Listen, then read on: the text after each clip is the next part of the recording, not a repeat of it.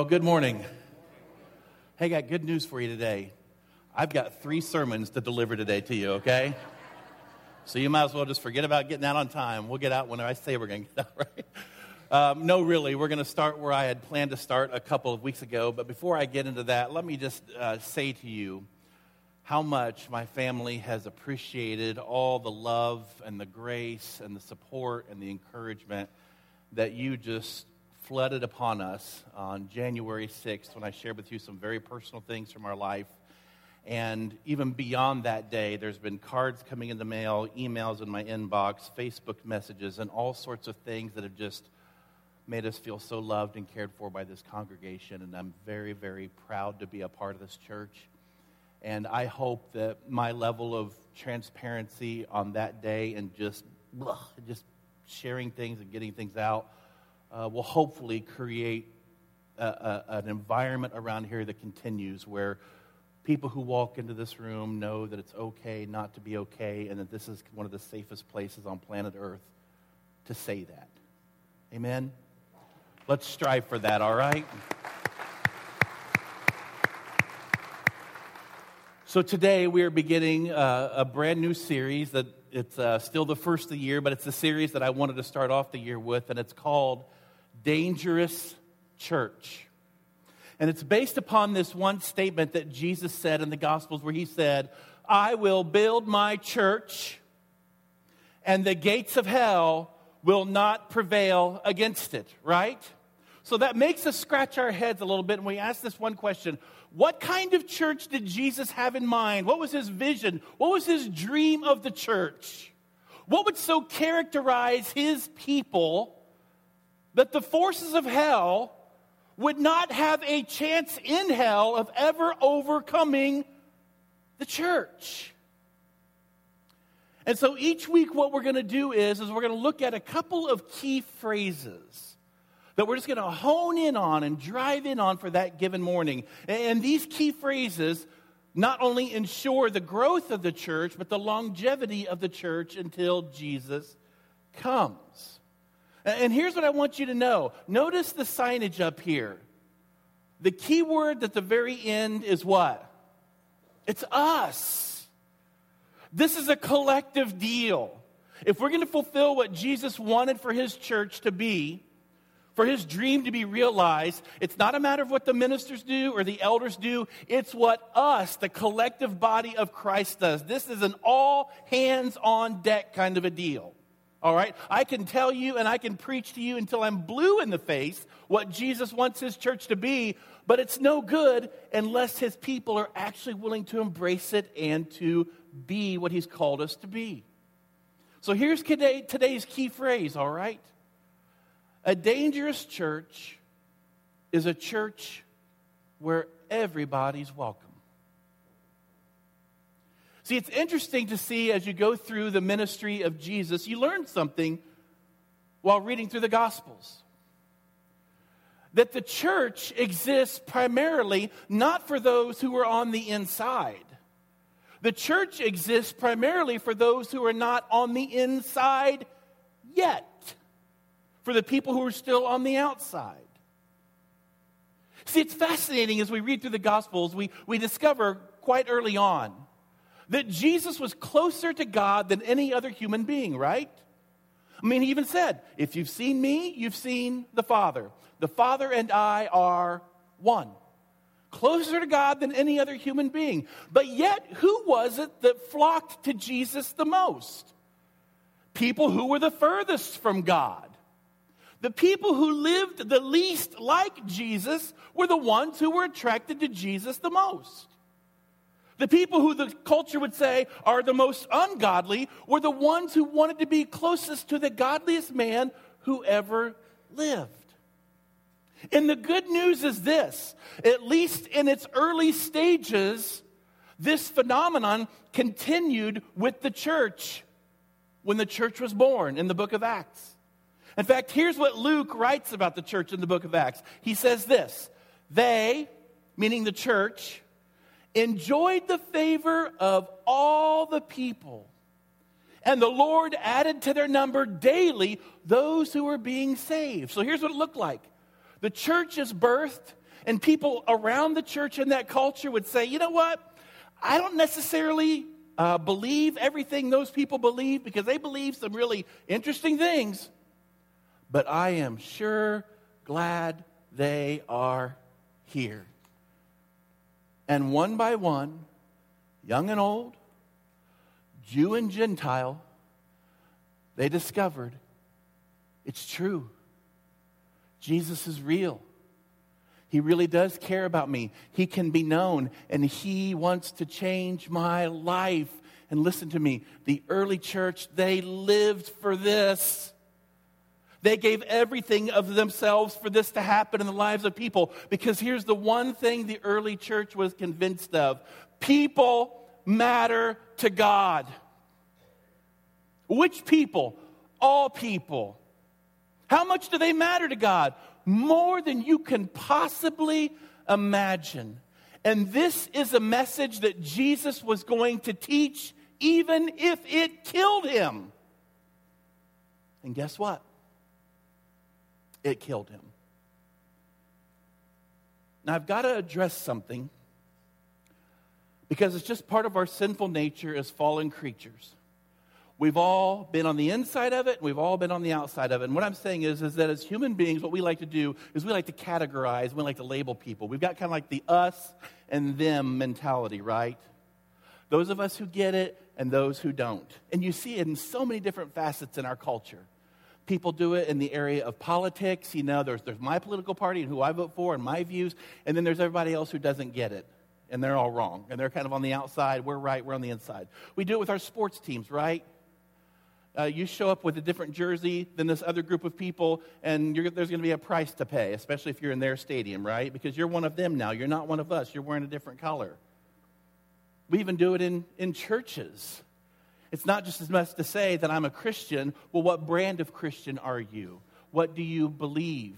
What's in your heart of hearts? So there's always just this kind of us-them thing that we do as human beings because we're very, very tribal people. And we always are attracted to and we congregate with those people who are like us, whether it's generationally, whether it's politically, whether it's athletically, whether it's socioeconomically. We just gravitate towards people who are like us and everybody else is a them, right? But Jesus comes along. He says, listen, people, there's no us, them. There's just people who matter to God. And we're going to read about such a story this morning that conveys this idea that everybody is welcome. So if you have your Bibles, turn to Matthew's Gospel, chapter 9. Because here's what we read, the story that plays out. It says here in Matthew 9:9, and I love the fact that this story is about Matthew and it's written by Matthew. All right? Here's what Matthew says. This is his own personal testimony being penned out for all of us. It says, as Jesus went on from there, he saw a man named Matthew sitting at the tax collector's booth. All right? Now, let me just tell you something right now. Back in that culture, we cannot appreciate it where we live here and now, but back in that culture, a tax collector and a rabbi were about as us, them, as you could possibly get. One was considered to be very much on the inside, close to God. The tax collector was seen to be very much on the outside, furthest from God you could possibly get. Okay? Now, in our day, we don't necessarily like the tax people, right? They scare us a little bit. But we don't make moral judgments about people that work for the IRS or people who come in and do audits, right? They're just doing their job. But back in Jesus' time and Jesus' day, the Israelites, they hated tax collectors. They saw them as amoral, treasonous, social climbers. You know how a tax collector got their job? They would make a bid to the Roman government saying, okay, in this region, in this province, I believe I can generate this much tax revenue for the government. And they would put in their bid. And the government would say, okay, you've got the job. Anything you raise above and beyond that you're going to give to us, you can keep. You can put in your own pocket. So what do you guess tax collectors would do? Oftentimes they would cheat and they would oppress their own people so that they could enrich Caesar, enrich the Roman Empire, and ultimately enrich themselves. Now, if you're familiar with the New Testament at all, you'll always see two groups of people listed together in the Gospels. See if you can fill in the blank for me. There were the tax collectors and the, sinners. Tax collectors and sinners, often grouped very much together. So here's the question. Why do tax collectors get like their own special category? If they're sinners like everybody else, why aren't they just lumped in with all the sinners? And here's what I'm going to tell you why. Tax collectors in that day, again, we don't get this because of the cultural separation, but if you study it, you'll understand. Tax collectors in that day were so despised by the Israelites that they would be highly, highly offended if you put them in the same category as your everyday, ordinary sinner. So they kept them distinguished. There's tax collectors and there's sinners. And guess who does the same thing? Want to take a guess? We do. Don't we all have our own hierarchy of sin? Well, I've done this and this and this, but at least I'm not one of them. I've never done what she's done. So we feel glad about the fact that there's somebody always below us, a little bit more on the moral totem pole, right? So to be a tax collector in that day and time was to be the lowest of low, okay? So get that through your minds this morning. So Jesus, as he comes across this tax booth, Jesus already has some disciples following him, some men that he called from the fishing industry. And fishermen weren't necessarily considered very high or valued in that culture either, but at least they weren't tax collectors, okay? So they're walking by Matthew's tax booth, and Jesus stops. And here's what I think his disciples are predicting he'll say, because it's what an average rabbi would say back then. Gentlemen, look at this guy. This is where a life of corruption and greed will get you. This is what a life separated from God looks like. Make sure you don't become like this guy. So you can imagine how shocked and stunned they were when Jesus stops, puts his hand on Matthew's shoulder, looks him in the eye, and says two words that will completely change Matthew's life forever. Follow me. Matthew, I know you. I care about you. I want you on my team. And Matthew, I think you and me working together, we could really, really shake things up around here. And Matthew is speechless. Because when you're a tax collector, you never get an invitation from a rabbi to come be his disciple. It would be like us going to the local penitentiary and saying to the prisoners, hey, come on, we want you to enter into politics. We want you to be a politician. Now, we're used to politicians going to prison, right? But we're not used to prisoners becoming politicians, right? That's how topsy-turvy this would be. That's how, just what a paradox it would be in that day and time. So this is just scandalous, unprecedented, head-scratching, confusing, inexplicable grace, right? Which, by the way, is the only way fallen human beings get connected to a holy God. Amen? So the crowd is just waiting with bated breath to see what Matthew's response is going to be. Because you don't go from the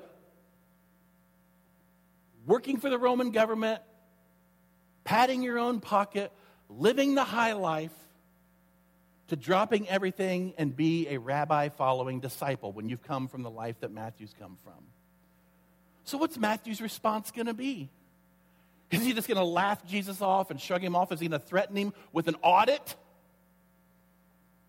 Here's what it says, very plain and simple. And again, this is Matthew's own story, written from his own perspective. Matthew 9:9, follow me, he told him. And Matthew got up and what? Followed him.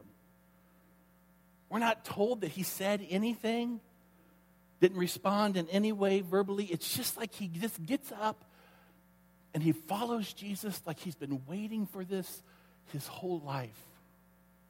Do you know what I love about Matthew's story? Here's what it should teach every single one of us in here this morning. You never know who is just one ask away from being a follower of Jesus, from now being a part of the kingdom of God. Just one ask away. It was just one question given to Matthew. One opportunity, one challenge. And Matthew, in his heart of hearts, it was everything he'd been looking for, and he took the chance. You never know who in your world or my world, no matter how great their life seems, no matter how much money they have, no matter how at the top they might be, they're just one ask away from total life change. But it turns out the story doesn't end there. I mean, it would be amazing if the story ended there, but let me tell you this, it gets weirder from here, okay? Because Matthew gets connected to Jesus. He loves Jesus because Jesus took a chance on him. And Matthew begins thinking in his mind, he's like, you know what? I've got some sinner tax collector friends of mine, and they've not been in church in a long, long, long time. But I think they would like Jesus. Because Jesus cared about me, I think he'll care about them. So you know what he does? He gets this crazy idea to throw a party.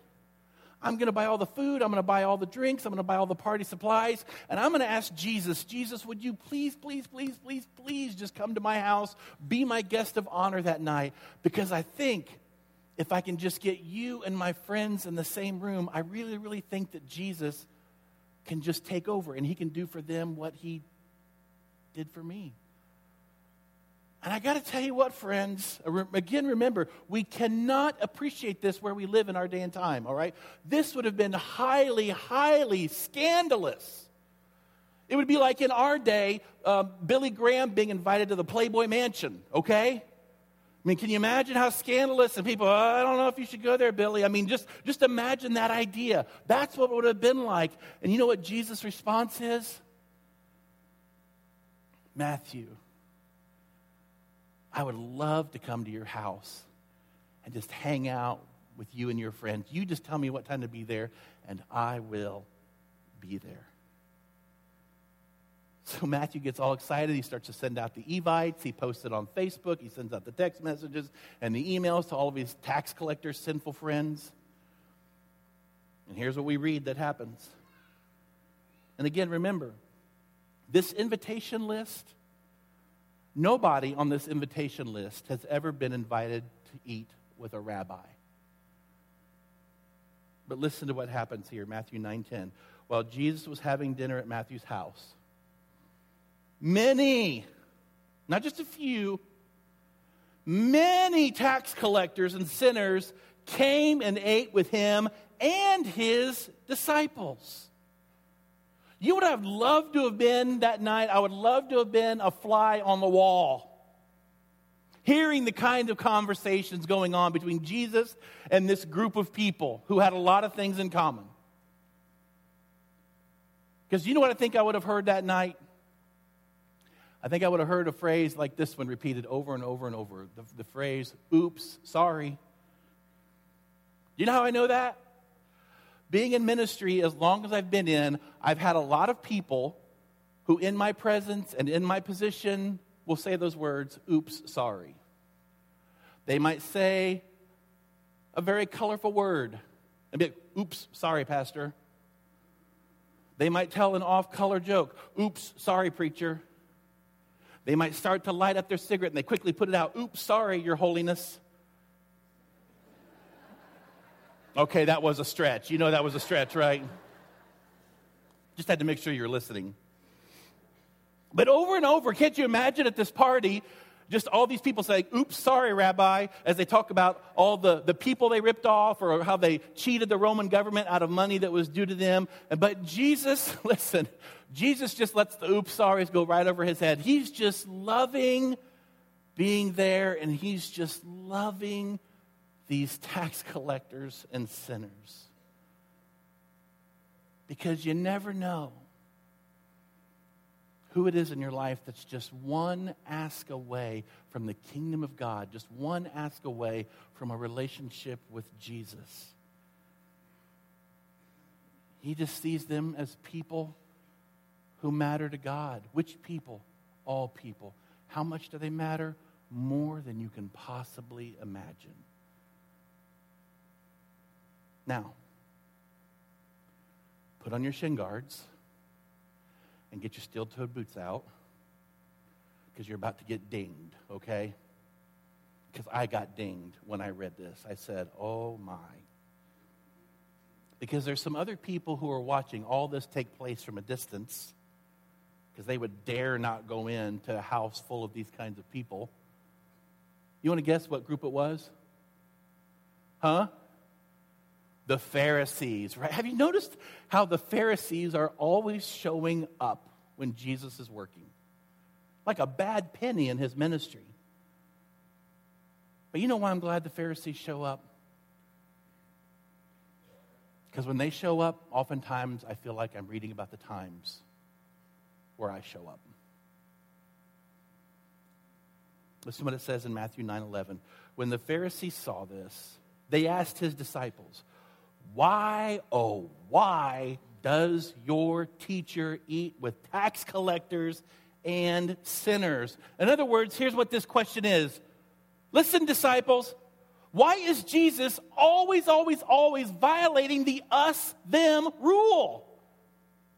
If he keeps eating with people like them, he's going to make religious people like us and like he claims to be look really, really bad.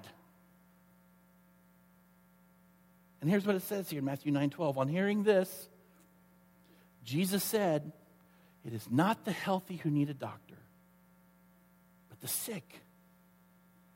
But go and learn what this means. I desire mercy, not sacrifice. For I have not come to call the righteous, but sinners. Now, I love how the Pharisees asked this question to Jesus' disciples.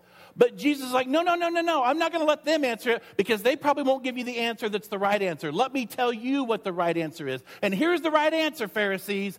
God does not distinguish between us and them.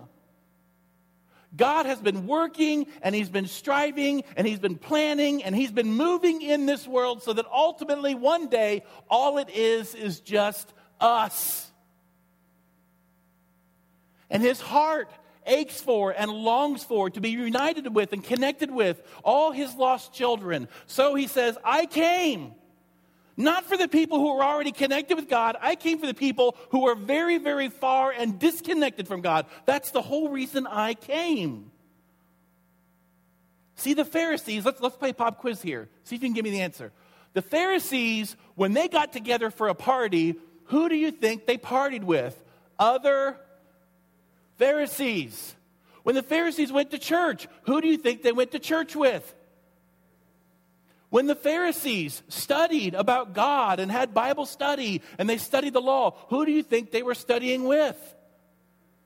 The Pharisees. And they thought that God was actually happy about the fact that they didn't let outsiders in. They thought the fact that they excluded sinners and judged sinners actually made them closer to God, when in reality, it impaired their ability to love and drove them further and further and further from the heart of God.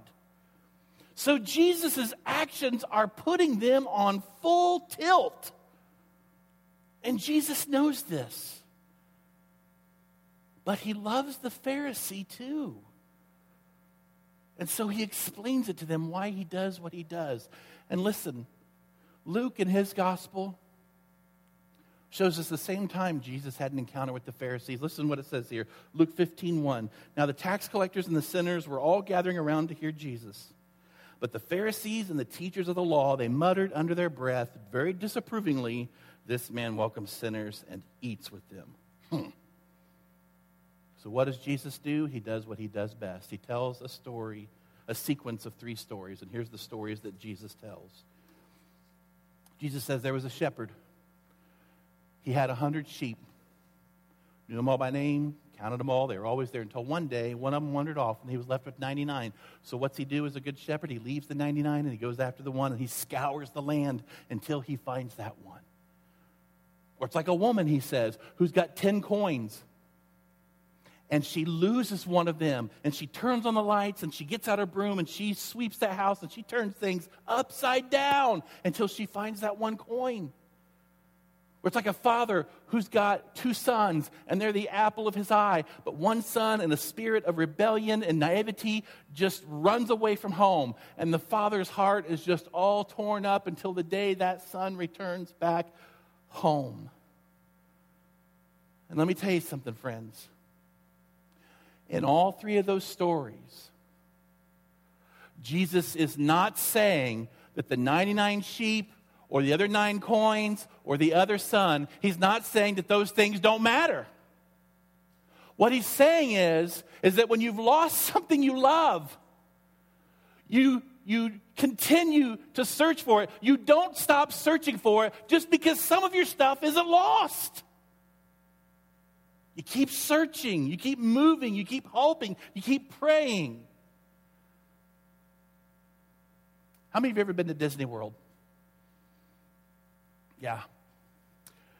When our family went on our first trip to Disney World about 9 years ago, great day, wonderful day. We stayed till the very end because they say you want to watch the fireworks, you want to watch the light show, and it was spectacular, as everything Disney does on their grounds.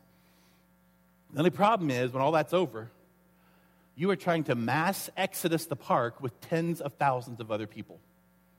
And it can get very shoulder to shoulder, right? And somehow, in that exodus, in that chaos, in the shoulder to shoulder, we lost Shelby. You ever been there as a parent? You ever lost a child? Anybody? Or am I the only bad parent in here? Yeah. Man, your heart just sinks. You start imagining all the worst case scenarios, who's going to snatch them or where they're going to get picked up, or, and then you lose like all dignity. And you start yelling out your child's name, right? You don't care what people think about you. You just start yelling your child's name, hoping they recognize your voice, hoping they'll make their way back to you. And then when that doesn't work, you start blaming your spouse because they were supposed to be watching them, right? I thought you were watching. No, I thought you were watching her. Tell me this. How do you think my wife would have responded that night, that fearful night? If I would have said, "Oh, Alicia, it's okay. It's okay. Just remember, we've still got 2 of our 3 kids who are found. I know one of them's lost, and that's not optimal. I get it. But let's just go home and celebrate the fact that 2 of them aren't lost, that they're found." I probably would not have made it out that park alive had I suggested that to my wife. What I'm telling you, folks, is this. There's only 2 teams. There's the lost, and there's the searchers. The Pharisees made the mistake, which I've made, and good money says you've made this mistake as well, of thinking there's a third category. There's the spectators, the watchers, the observers, the critics. And Jesus says, no. There's only 2 people. Those people who are disconnected from God and those people who are connected to God and will do anything to help those disconnected get connected with God. That's the only 2 kinds of people there are. This man welcomed sinners because he couldn't not do that. And what Jesus does for the church to make us dangerous, to make us so that hell doesn't have a chance at all in overcoming the work of Jesus. He leaves for us a template that we can follow in his footsteps as the rabbi who welcomed people that no other rabbi would welcome. Like a Roman centurion like a woman caught in adultery, like lepers and prostitutes and cheats and the demon-possessed and tax collectors. And even in his few last moments of life on the cross, he welcomes a thief. And guess what? Hell was absolutely powerless against that kind of love that changed lives. And here we are, his church, his body. The goal, the mission, as it always has been, even though we've convoluted it with tradition and different nuances, and we've let things become cloudy over 2,000 years of church history. But here's the goal. Pick right back up where Jesus left off. We are his body. We don't get to rethink this whole thing. We just do as he showed us what we are to do. So here's the question. Who is welcome here?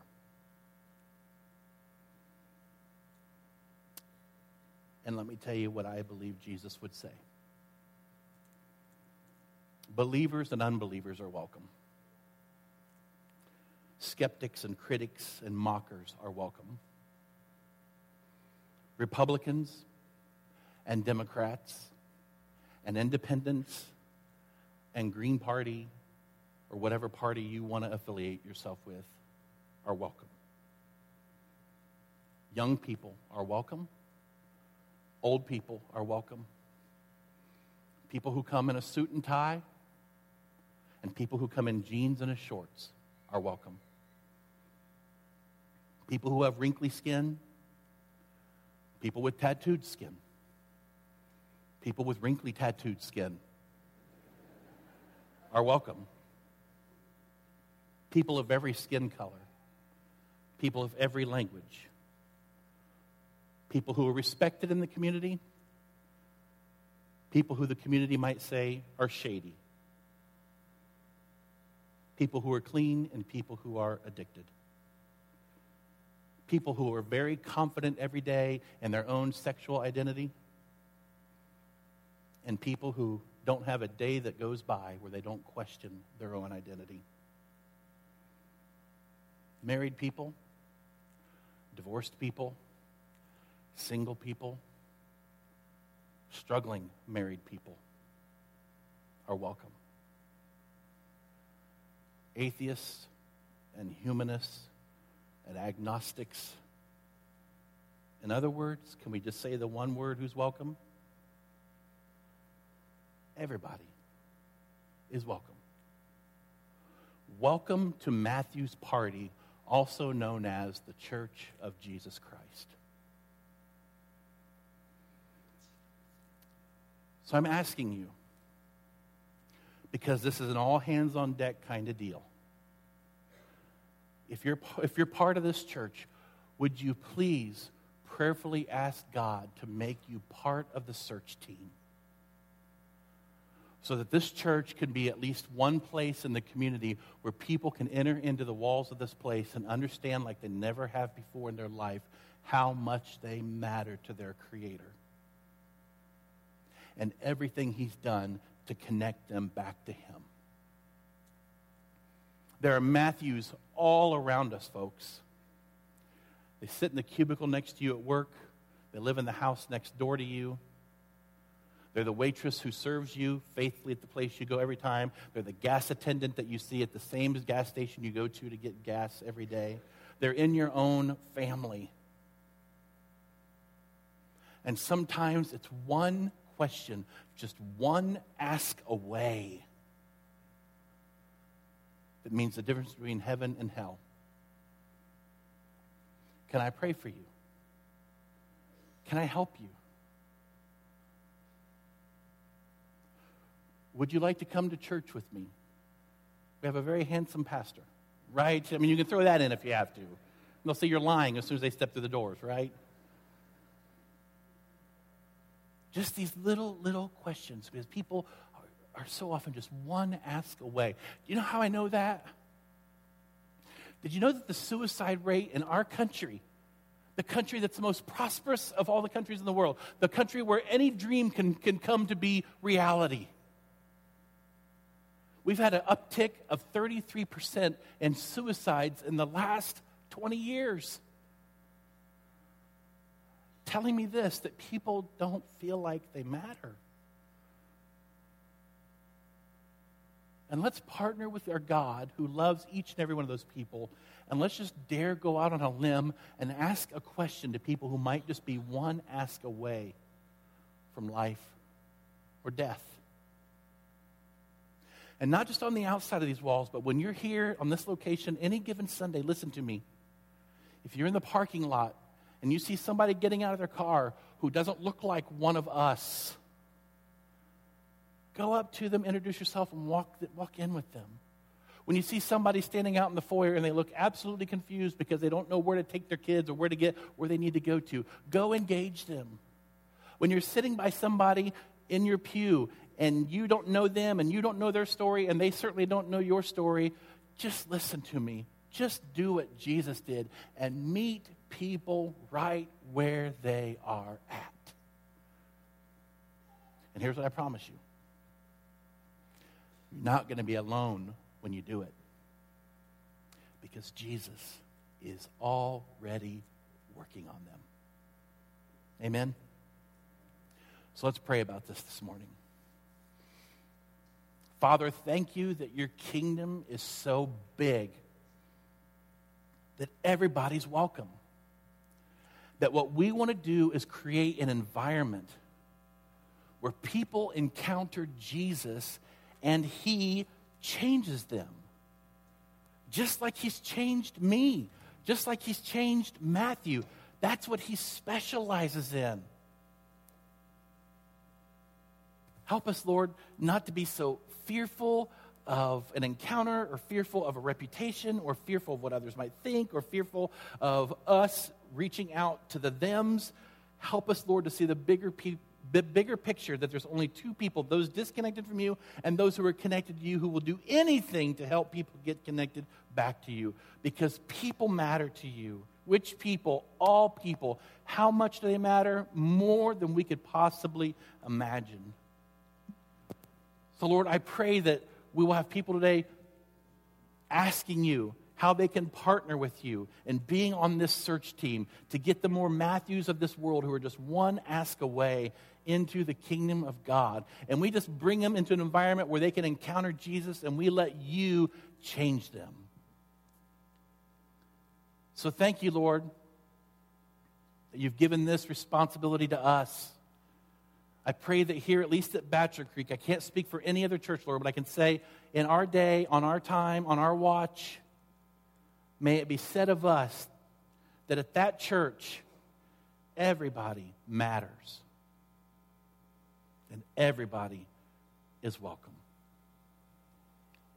Thank you, Lord, for welcoming us into your kingdom. We pray, Lord, for a great harvest in the future. In Jesus' name, amen.